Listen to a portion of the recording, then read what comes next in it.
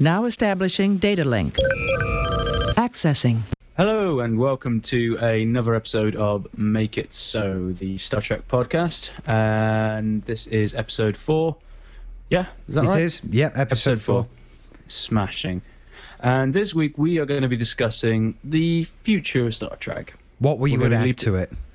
We're going to be leaping ahead now. What would we do differently in the producers of Paramount Pictures' shoes if it was us?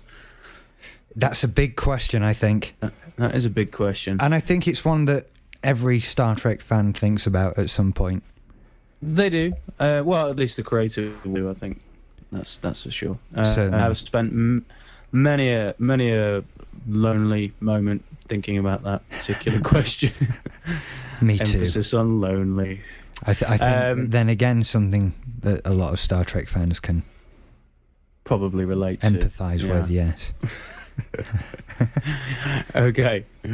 So, right, well, let's talk about the shortcomings of the recent incarnations of Star Trek for a moment.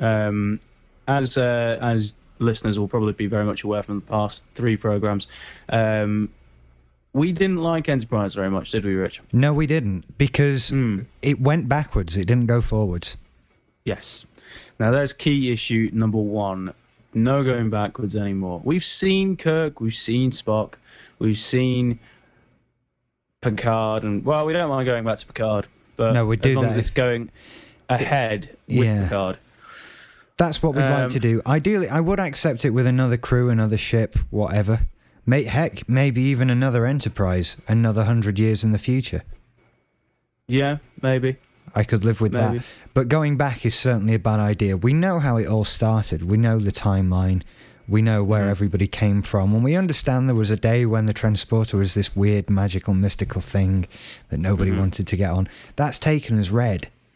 We didn't need to go back and see it happen at all. We certainly didn't need it after that theme tune. No, we didn't.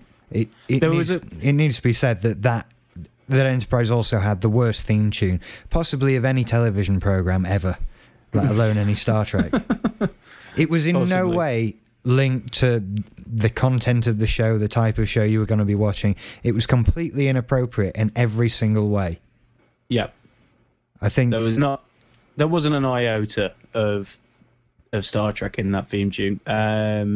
The lyrics may well have been half-baked, appropriate to the program in, but really, really soft crap rock, cheesy soft crap rock, just a big mistake. No, I remember when we saw that the first time we saw it, and there was a bunch of us, all the big Star Trek fans in at uni, all getting around to watch the first episode of Enterprise when it came on originally, and sat down and watched it, and then it got to the theme tune, and we were all sort of like gobsmacked, thinking, this has got to be just for the pilot. That's what we said, wasn't it? Yeah. Yeah, this has just got to be for the pilot. This has got to be some crazy random thing that they're going to put on the first episode, and it's never going to get played ever again in any other episode. And not only that, did they take that theme tune and then in season 3 made it worse. I couldn't believe that when they put that weird drum beat behind it and stuff like that. The bossa nova beat behind it. It was like...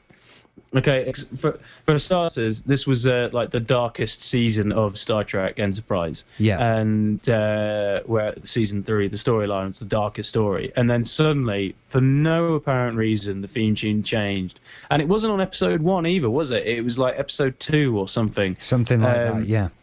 Episode 2 or 3, and then it suddenly had that, and they changed it to Star Trek Enterprise instead of just Enterprise. Now, the annoying thing was with that bossa nova beat was that it was blatantly obvious they hadn't even re-recorded the song. They'd just taken his vocal track and put that beat over it. Yeah. Very cheap, which we really don't expect from Star Trek. No. Well, yeah, we do. But heaven forbid them ever reuse anything in the history of Star Trek, like, say, an effect shot in a major motion picture. That's very true. Why exactly the Bird of Prey in Generation blow up in the exact same manner as the Bird of Prey in Undiscovered Country? I mean, okay, I could accept it if they use that explosion in, say, a random episode of Deep Space Nine or something like that. Fair enough. You know, you're taking a bit from a film, putting it into the TV series, and it's cut corners in the TV series. But Generations was They a did film. it with the movie. You see, Yeah. I don't mind it when they put bits of the movie in the TV show because it looks really good. The bit from First Contact that was spliced into the opening credits of Enterprise looked good. Because there, you're downgrading, aren't you? You're going from a movie to a TV show. But movie to movie is very cheap. Very cheap. Doing that. Very nasty. Not good.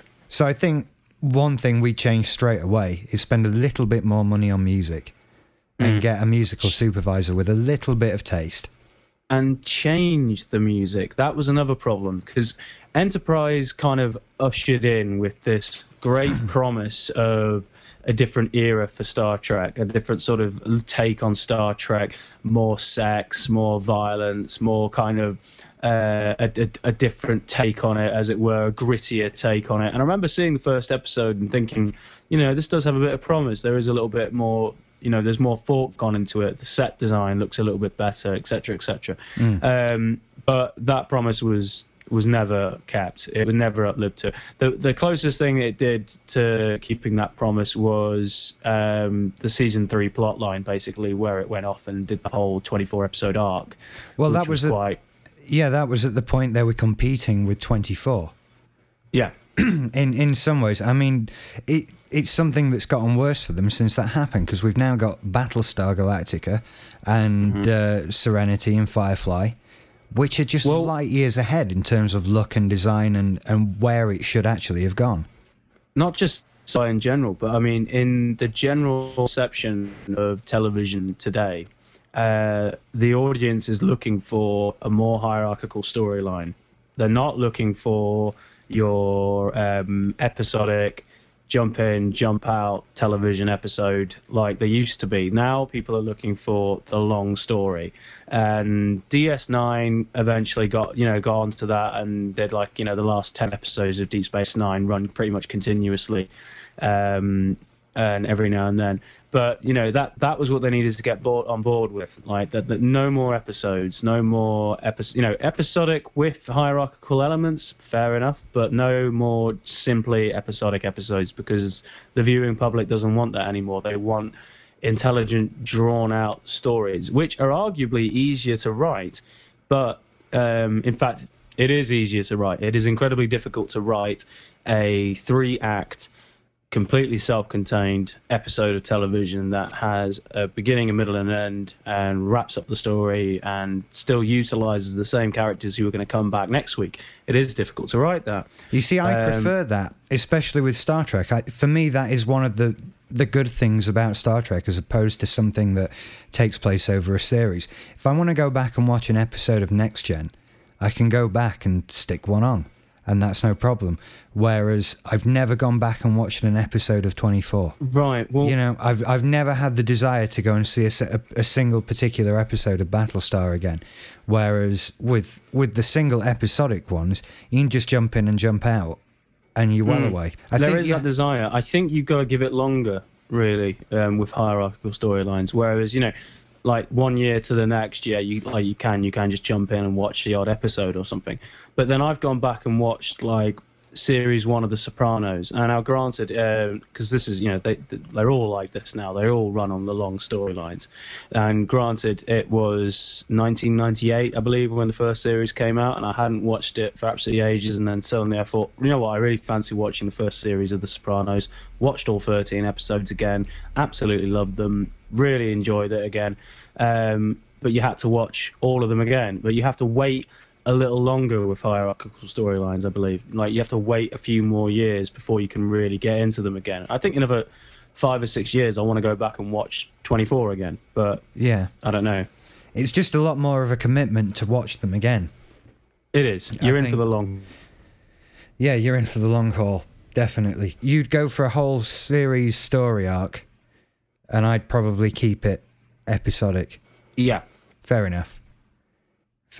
We'd let the viewing public decide on we can agree to go into the future. Yeah, most definitely. Yeah. We have to go into the future. Or maybe a mixture. What do you mean a mixture? A mixture in that you have, say, for example, Angel was very good at this. Angel would have a 4-parter and then they'd have, or a 5 or 6-parter, and then they'd have 2 or 3 episodic episodes with the higher, the bigger story still looming in the background. And then they go back into the main story again for 3 or 4 episodes, and then they come back out and do some more episodic episodes, and then they go back in for the last 4 or 5 episodes. See, I think that's the best way of doing it. Mm. And it's a comfortable compromise between the two, I think. It is a comfortable compromise, and I don't think Star Trek fans would ever really be without the episodic episodes, if we're being truthful. Yeah. Wouldn't want to go that far. But that was the problem, though. That was the problem with Enterprise, was they weren't willing to... They didn't have any balls, basically, did they? They didn't really take any risks. You could argue it was a big risk going back in time, which it was, and it was a stupid one at that because it didn't pay off. Plus, you could argue... It leads you into all sorts of continuity hell that they just don't have the skill to deal with on Star Trek.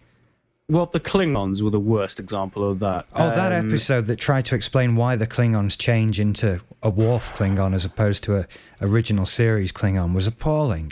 Yeah. That was a desperate attempt for ratings, I think. Yeah. No, that was an awful, awful, awful episode. Well, the continuity in Star Trek has always been really mixed anyway. I mean, one of the examples I can always remember was in one of the episodes of Deep Space Nine, where the former commander, well, one of Sisko's rivals at Starfleet Academy, comes back, and he's a Vulcan, and Sisko in the Academy challenged him to a wrestling match and been beaten hands down because Vulcans are 5 times stronger than humans. This apparently went completely out of the window when there were so many occasions that T'Pol or some other Vulcan in Enterprise got cornered by a bunch of humans. And you're just thinking, if they're 5 times stronger than humans, kick their ass. What are they doing? You should be the hardest person on that ship. Yeah, basically. She should have been the hardest bitch on that ship. There was no other aliens. It was Phlox, wasn't it? And that was it. Yeah. So, yes, she should have been the hardest one on there. Basically. Well. She should have been the chief of security. Exactly. I mean, Tuvok wasn't a bad chief of security. No. It has to be said. I think he was one of the characters we let off last week, wasn't he? Yeah, he was, yeah.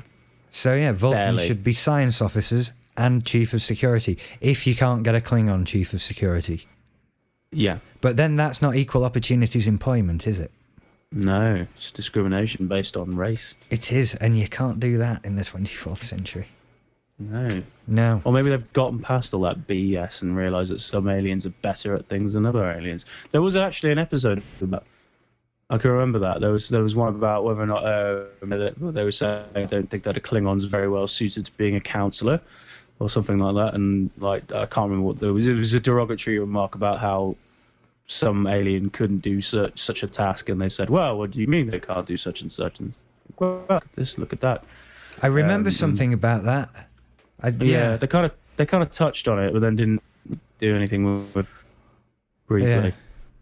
Yeah. So yeah, it was a promise of prosperity in Enterprise, which was really really good, and then just did not deliver on any level. The uniforms were shit. The CGI was shit. The score, that was where we got on from. The score was the same. Exactly. You could interchange the Voyager score with any of the post Next Gen series. It was basically they must reuse sheet music.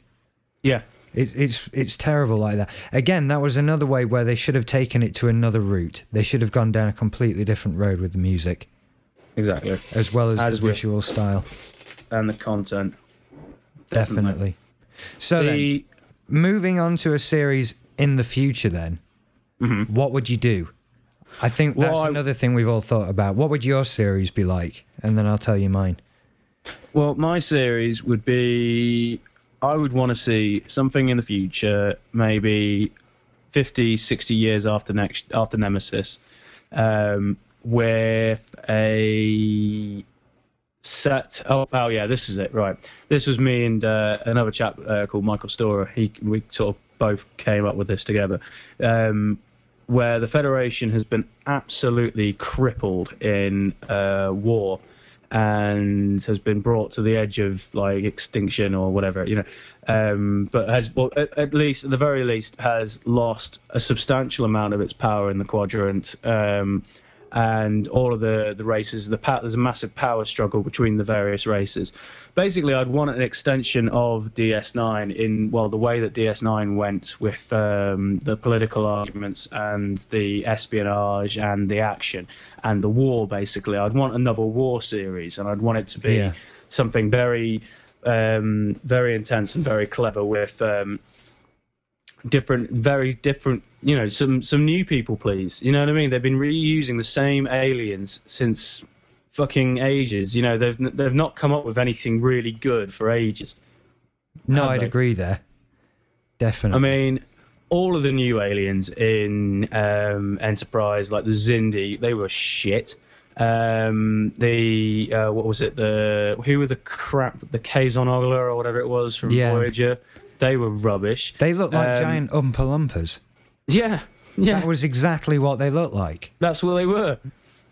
They were Charlie and the Chocolate Factory's rejects. I wish they'd done a song. I wish they'd done a song. It would have improved Voyager now. Amazing. But yeah, they were rubbish. Like the alien race from the other dimension who beat the shit out of the Borg, they were crap. There's just like Voyager's main alien was the Borg, which was a next gen reject, which was next gen throwback. DS9 had the Changelings, which was had been used since early next gen, early original series. They used shapeshifters, or the idea of chameleons or whatever it was, different name and different. They look different as they change shape, but the idea of an alien that can change into anything it wants. Okay, the Dominion. The founders and the shapeshifters were a bit naff, but the Dominion was quite cool. The idea of the Jem'Hadar and the genetically engineered soldiers and everything and stuff like that was quite cool. Yeah. Because it was a multifaceted enemy rather than it wasn't just like the Borg, one alien. It was like, you had the Vorta, the shapeshifters, the Jem'Hadar, and you had the three different aliens who all came together to make the Dominion, which was quite cool.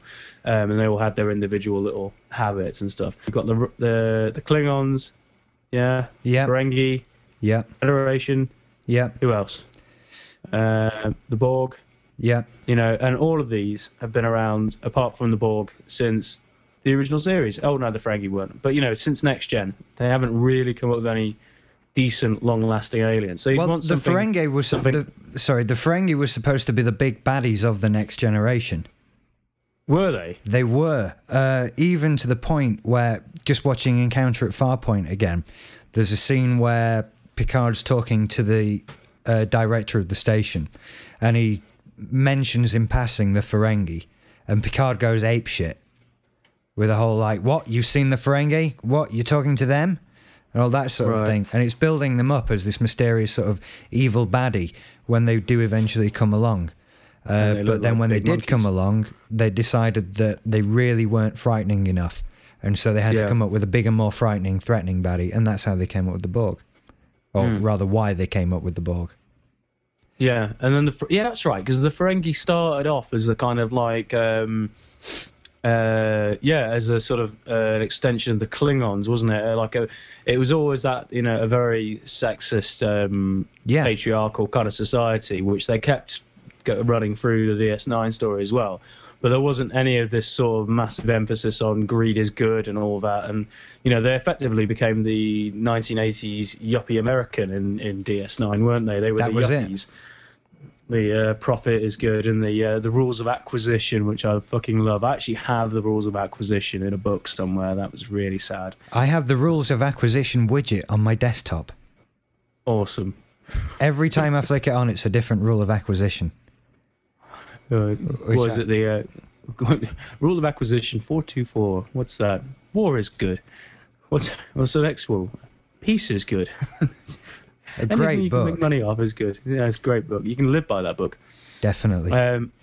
In my future series, I'd completely turn it around. Here's my plan. Okay. Humans are the baddies. Right.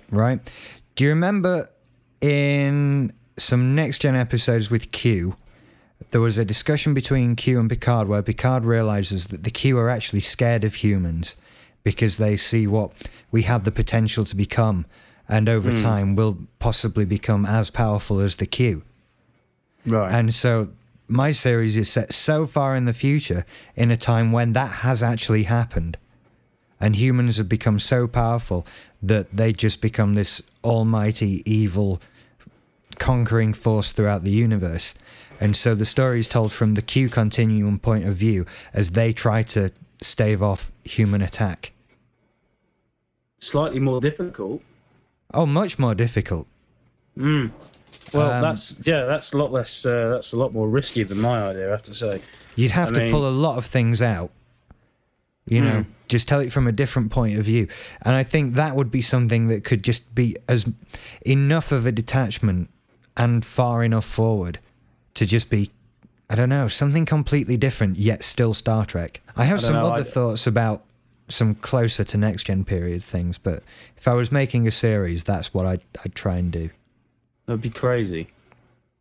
It'd be insane, but I love the Q continuum as a thing. It's a shame they only did a great deal of them in Voyager, because they're sadly some of the ones I haven't actually seen. Right. Or not for a while. They never seem to show the good ones. They always show the bad ones that I've seen 1,000 times over and over again.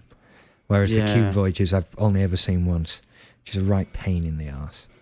No, I've only seen the one where he snaps Riker into the ship at one point and sends him back again. Dear God, I've not even seen that. That one's quite funny. It was a trial about what all the good things that it was one of the Qs wants to die because he's done everything. Yes. And like they have a trial as to whether or not he should be allowed to end his own life or something on the ship. And at one point he snaps Riker from. He brings Riker to to Voyager briefly. Ha. I'll have to look out for that. I'm going to end up getting. Which means that those Jonathan on Frakes, DVD. in one way or another, managed to wangle his way onto most of them. Yeah, he's been on. He had DS9 as well, didn't he? Yeah, DS9, Enterprise. Although strangely, but he wasn't. not playing in Riker. DS9. Hey, Not playing William T. Riker. no, not in DS9. He was the other one, Thomas Riker. Yeah, part of the Maquis. Yes. I also have some thoughts about weapons. About some cooler thing they could do with weapons, specifically in the photon torpedo area. Okay. Okay, so imagine, you see, I think in a time of war, if you set it like 50, 60 years in the future of Next Gen, and you were having a war scenario, I think it would be really cool to bring back that sort of phasing, cloaking technology from that episode of Next Gen that we saw. The Pegasus. The Pegasus. That would need to be brought back. And then I sort of thought, well, what if you equipped a photon torpedo with something like that? And you had something you could fire out, and it would simply just emerge in the middle of a ship and explode. So rather than firing at a ship, you have a missile that appears in engineering and then explodes. Well, what I'd do is construct a massive, great big sphere and phase it, and then park it in the planet, and then decloak it. Yeah, something like that. It would be horrific, the things you could do. Yeah, phase a moon and then shove it into a planet. That would be really cool. That's even better. Yeah. Or there was like polarizing shields. That was one of the ones I really liked. The idea of shields that would polarize to a point, so you'd end up having a real sharp end of the shield, and like little jet fighters, like like the Star Wars kind of jet fighters that they occasionally have in Star Trek, but not very often, and have them fucking ramming into ships and like being able to just pierce straight through the hull and decompress the whole ship and stuff, and just cause as much damage while they're inside, and then boom out the other side of the ship. That would also be excellent. I thought about things like photon torpedoes with a single warp nacelle attached that could just blast through a ship at warp 1. Yeah. Something like that. See, but I also did think about, and I feel stupid saying this after Battlestar coming out, but the idea of having like a bigger Enterprise with a squadron of smaller fighter ships on board. Yeah. But obviously they've taken that now, so any attempt to do that would be a copy of Battlestar. Well, in terms of style, that's what, like we touched on it last week, but that's what it needed to be. That's what the new Star Trek needed to be. It was or looking at Firefly or like you say, any of the new really good sci-fis have managed to rekindle the genre in a way that Star Trek's never not managed to do for 20 years. And they've managed to sort of, take it to that edgier extreme and actually push the boundaries further out. I don't know whether or not it would ever be applicable to Star Trek, but just stuff like, high frame rate. And, they've done that once or twice in Star Trek. But visually, they've been so guarded, haven't they? They've been so sort of protective of their own style. And everything has been of a certain look and a certain style. It's... Yeah, and we're very bored of it, and we didn't want to see much more of it. We'd seen 4 series worth of it, with however many seasons put together, and you wanted more of it. You wanted different, crazy design. You wanted to see more like, when you put one of the movies on, you can instantly tell it's the movie because it just looks so much better than the series, and the look of the sets, the angles that they take, the way that they shoot it, just little things like in Nemesis, the bleached out planet, when they land on and find B4, that bit. Yeah. Do you remember? Yeah, stuff like that. They never fuck with stuff like that. I mean, that was one of the reasons Insurrection was so poor, was because you put it on and it could very well be any episode of Next Gen. Whereas stuff like, in fact, with First Contact to a certain degree, and I think this is more down to Jonathan Frakes' direction than anything else, but we'll say with Generations, just little things with Generations that make it look like a movie, even though they're using the same fucking sets that they were using in the series. Like when they're in 10 Forward, there's a whole section where they're in 10 Forward, and Picard has a conversation with Soren, or whatever his name was. And you've got a sun in the background, and the whole room is lit in this gorgeous, like, yellow-orange light. Can you remember? Yes, I can, very specifically. Yeah. That was a great effect. And also, the bridge took on a grey sort of metallic look to it. Yeah. There was a slight bridge redesign where they stuck a few more people at a few more computer consoles. God knows what they were doing. For 7 years. They weren't needed for the earlier ones. That's it. For 7 years, everybody's had a job to do on the bridge and nothing else needed doing. So let's stick 2 more guys on there doing God knows what. 4 or 5 more guys, wasn't it? It was either side, wasn't it? And they had, like, extra set of consoles each. Maybe they were the crew members who'd been naughty and they had to come and sit near the captain to behave themselves and do their work quietly there during playtime. Now, you flirted with Deanna Troi. She read your mind and knew you were looking at a bum, so you're going to have to come up here. But doesn't Troi sit up here? Yes. I'm sympathetic to your cause. I like her too. I think she's got a great arse, and you can look at it all day now.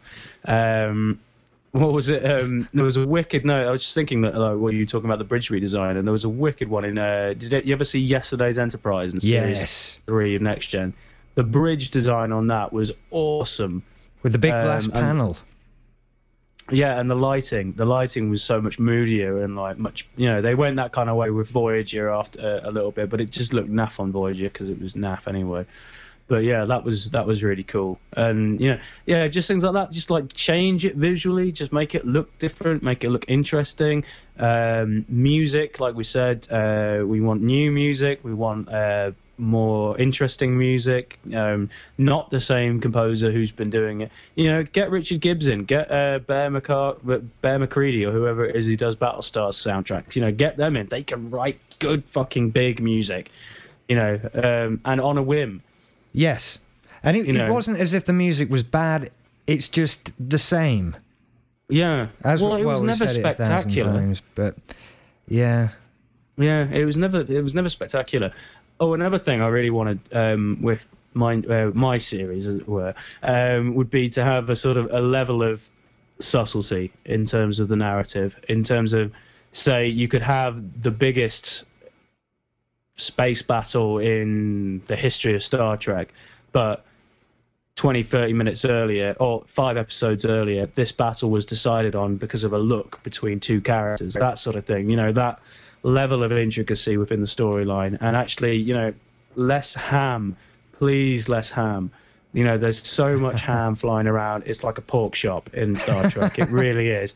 I don't think there is such a thing as a pork shop. I just made it up. Well, if there was a pork shop, it would be Star Trek, really, because it's just full of it. And Commander Riker would be behind the counter. Yeah. With his foot up on it. Big doses of ham.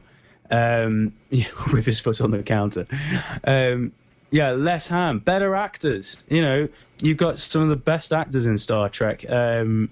Utilize them as well. Like, you know, but then they kind of half, like, grab these people. I mean, I know that on a sci-fi's budget, good actors are like the bottom of the shopping list. You know, good special effects, good writing, and possibly good direction are like the top of the list. But again, like Battlestar and Firefly have shown, you know, you cannot beat good performances. You know, and if you put them in, like say Battlestar, for example, gets viewers who aren't sci-fi fans. You know, people who would never be caught, like Craig, for instance, like from Movies You Should See, one of our co-hosts. He absolutely hates Star Trek. Well, doesn't hate Star Trek, but doesn't like watch it as avidly as we do. Wouldn't ever call himself a Star Trek fan, but absolutely adores Battlestar Galactica because it's managed to throw the net out. So you've got massive sci-fi concepts, but you've also got a very human story and a very well delivered within the boundaries of reality delivered television program. That's it. It's as if it's a sci-fi program second. Yeah. With Battlestar, it's far more political. It's gritty. It's drama more than anything else. It's drama set in a sci-fi. That's it. Whereas Star Trek is just sci-fi, and then we use that as a tool to tell other things. Whereas we should be just telling the things, and then the sci-fi is merely the backdrop for it. Yeah. We need lots of space shots where it looks like there's a cameraman in a spacesuit filming it, which I think is a key factor. Which might become very... Sorry, carry on. That was a major element with both Serenity and Battlestar. They both use the same sort of visual filming technique for the special effects. It's the same guys. It's the same guys, fair enough. It's the same guys. Maybe that's a symptom of them not using models anymore. Well, they've got that option. I mean, when they were using the models still worked fine, but little things like little things in realism which don't work with Star Trek, like the fact that all of the ships always arrive on a horizontal plane. You know, what did the enemy ship like contact you first and said, actually, we're on a 666 degree to within 0.5 of the nearest star. So if you can turn your ship that way around a little bit, so when we meet, we'll be head on and like on a level peg. You know, we don't want to arrive and be at the wrong angle. Now that that would be embarrassing. You know. None of that. Why did they always arrive at the same? You know, I wanted like more cheekiness as well, more people like fucking with the other captains. I think I might have said in one of the old other episodes. But like, I'd if I was a Klingon, I'd take the bird of prey, and you know the window on the bridge in the Enterprise. Go and poke yourself at that window. Well, yeah, just pop the ship literally as close as you could get to it, cloaked. Looking straight down with the front of the ship looking down, so that you can like wave out of the window and then decloak and just watch them all shit themselves.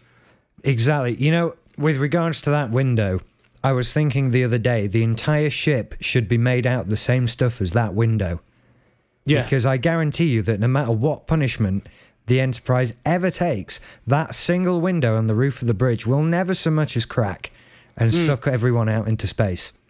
It was the most appalling design for a ship ever. It was like, didn't they have the separate... They had another bridge in the middle of the ship, didn't they? They had the battle bridge. The battle bridge, yes. Which was just used for the star drive section, whatever they separated. But that was cool as well. That never got used enough. But, like, yeah, taking those elements, like why the fuck was the bridge sat at the top of the ship? So you lose shields, bam. You know, the bridge should have been deep into the ship. You know, I mean, okay, it's from Navy ships where the bridge is at the top and it's the highest point, and because it tries to give you the feeling that view screen is the front window of the ship. Yeah. When in actual fact, it's just a big telly. Yeah, it's just a big telly. So that's why it's very strange that they always chose to do that. And I think that's also the same reason why the ships always turned up on the same horizontal plane, was that they're still trying to maintain the feeling that it's a naval thing. Yeah, the nautical analogy, which I should have said that more harm than good. A nautical thing rather than nautical a belly button analogy thing. rather than the navy thingy. Yeah. But yeah, they do. They take those little things. What else? Why is it that every planet they ever come across is an M-class planet with exactly Earth gravity? You know, why do the ships do blanking maneuvers? You know, it's space. That was one thing Babylon 5 got right. The ships used to turn completely on their own axis because they're in space. There's no friction. They can just twiddle around whenever they want. They don't have to do a massive fucking circle and come back on themselves. Ridiculous. No, do you think that there are just so many of those types of things when you actually get down to the science of it, that if we had a series that strictly applied them all, it would just be completely dull and boring? I don't think it would be dull and boring necessarily, but I do think it, like, if you had a realistic space battle, say you took up, like, maybe a little bit more advanced than they are at the moment, but say you took up two spaceships in modern terms with all the modern technology that we have into space. Say, for example, they've developed, missiles that can be fired and, accurate targeting systems and et cetera, and decent evasive maneuvering devices and such and such and such. If you had a battle in space with modern technology, it would be over before it began. It would be literally boom, boom, boom, everyone's dead. Much like if there was another world war, for example, it would be over pretty fucking quick. So you kind of got to take a little bit out of it, but then there's just, okay, the sound in space issue. You've come to accept that. Now that is purely a cinematic thing, but it does add to it. Yeah. Although since watching Firefly and Serenity, whenever I hear sound in space, I now sit and wince a little bit. Just at first, I actually, I'd fully accepted it for ages, and then because Joss Whedon came along and said, actually, here's how you do it. Now it's sort of like every time I see it, even with Battlestar, kind of gets around it a little bit because they've got the muffled sounds, haven't they? Like, sounds all kind of like sound a little bit muffled in space, which, is sort of like half getting there. But, I don't know. It might, it would probably be interminably dull to actually, and in fact, Star Trek's gone far too far in its own right to ever actually take it that far. Exactly. In terms of making it realistic. Yeah. But, there's nothing wrong with, say, getting rid of blanking maneuvers and stuff like that, and making the ships arrive at different odd angles and stuff, and just taking different angles on the ship as well. Like, that was another great thing with the movies. Star Trek 6, where you see that torpedo coming flying up from the bottom of the Enterprise and pierces the hull. A torpedo coming from the bottom of the ship. And I think Enterprise did it once or twice, where you saw a really nice long shot, a really wide shot of the Enterprise, and it's a little teeny dot on the screen. You can just make out that it is the Enterprise. But, why not take shots from longer distance? Why does it always have to be at exactly the same sort of trajectory? Why do we always have to see the Enterprise going into warp, coming straight at us, or coming, flying away from us? Why can't we see it from down below or up above, or at a weird kind of diagonal from below or something? There are an awful lot of shots of the Enterprise orbiting a planet. Yeah. When you watch them on DVD, excuse me, when you skip through the chapters, you realise that every chapter starts with a shot of the Enterprise orbiting a planet. Yeah. And if they're still on the same planet, it's the same shot. Yeah. I don't mind that so much for the TV show. Again, you're reusing the shot. But when you're trying to find a specific scene and they all start with that shot, you're pretty much screwed. I hadn't thought about that. Yeah, they all do, don't they? Because that's your sort of planetary establishing shot, which is almost pointless, because in order for it to work, you need to be able to identify the planet yourself, which you can't do unless it's Earth. So you're pretty much being told, now we're still around the orange planet. Now we're still at the blue place. And things like that. You don't necessarily need it. Maybe an establishing shot of the building or something like that, maybe. Yeah, odd how some of the buildings sort of turn up in the same places as well. Like it's like they hired the same guy who did the one picture of the one building on the one planet, and then they kind of reused that one about 6 or 7 times. And he had like 4 different buildings in the whole of Star Trek. Kind of like the cutting corners with the Bajorans with just like one nose ridge. Oh, it's the alien. Really? I've actually seen people in Wakefield who look like that. Yes. Not, you know what I mean? I've seen people wandering around the streets of Wakefield early in the morning who look more like aliens than people in Star Trek. I've been one of them myself at some point, I think. Yeah, I've looked paler than a Borg at certain points in my life. You know, yeah. Never mind. God, we get off so much. But why do we love Star Trek again? Because it's just so good. Yeah. It gives us... Well, this is really... Why do we love Star Trek so much is really an episode in itself.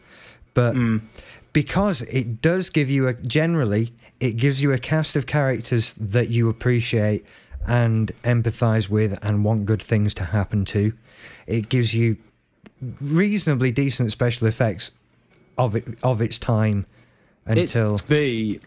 It's got to be that, like, to say that we can actually sit here and talk about its shortcomings for so long, and still this is a show that we're willing to actually sit down and make a podcast about, says something right there, really, doesn't it? It certainly does. I think of its time, it was certainly the best thing that was on television.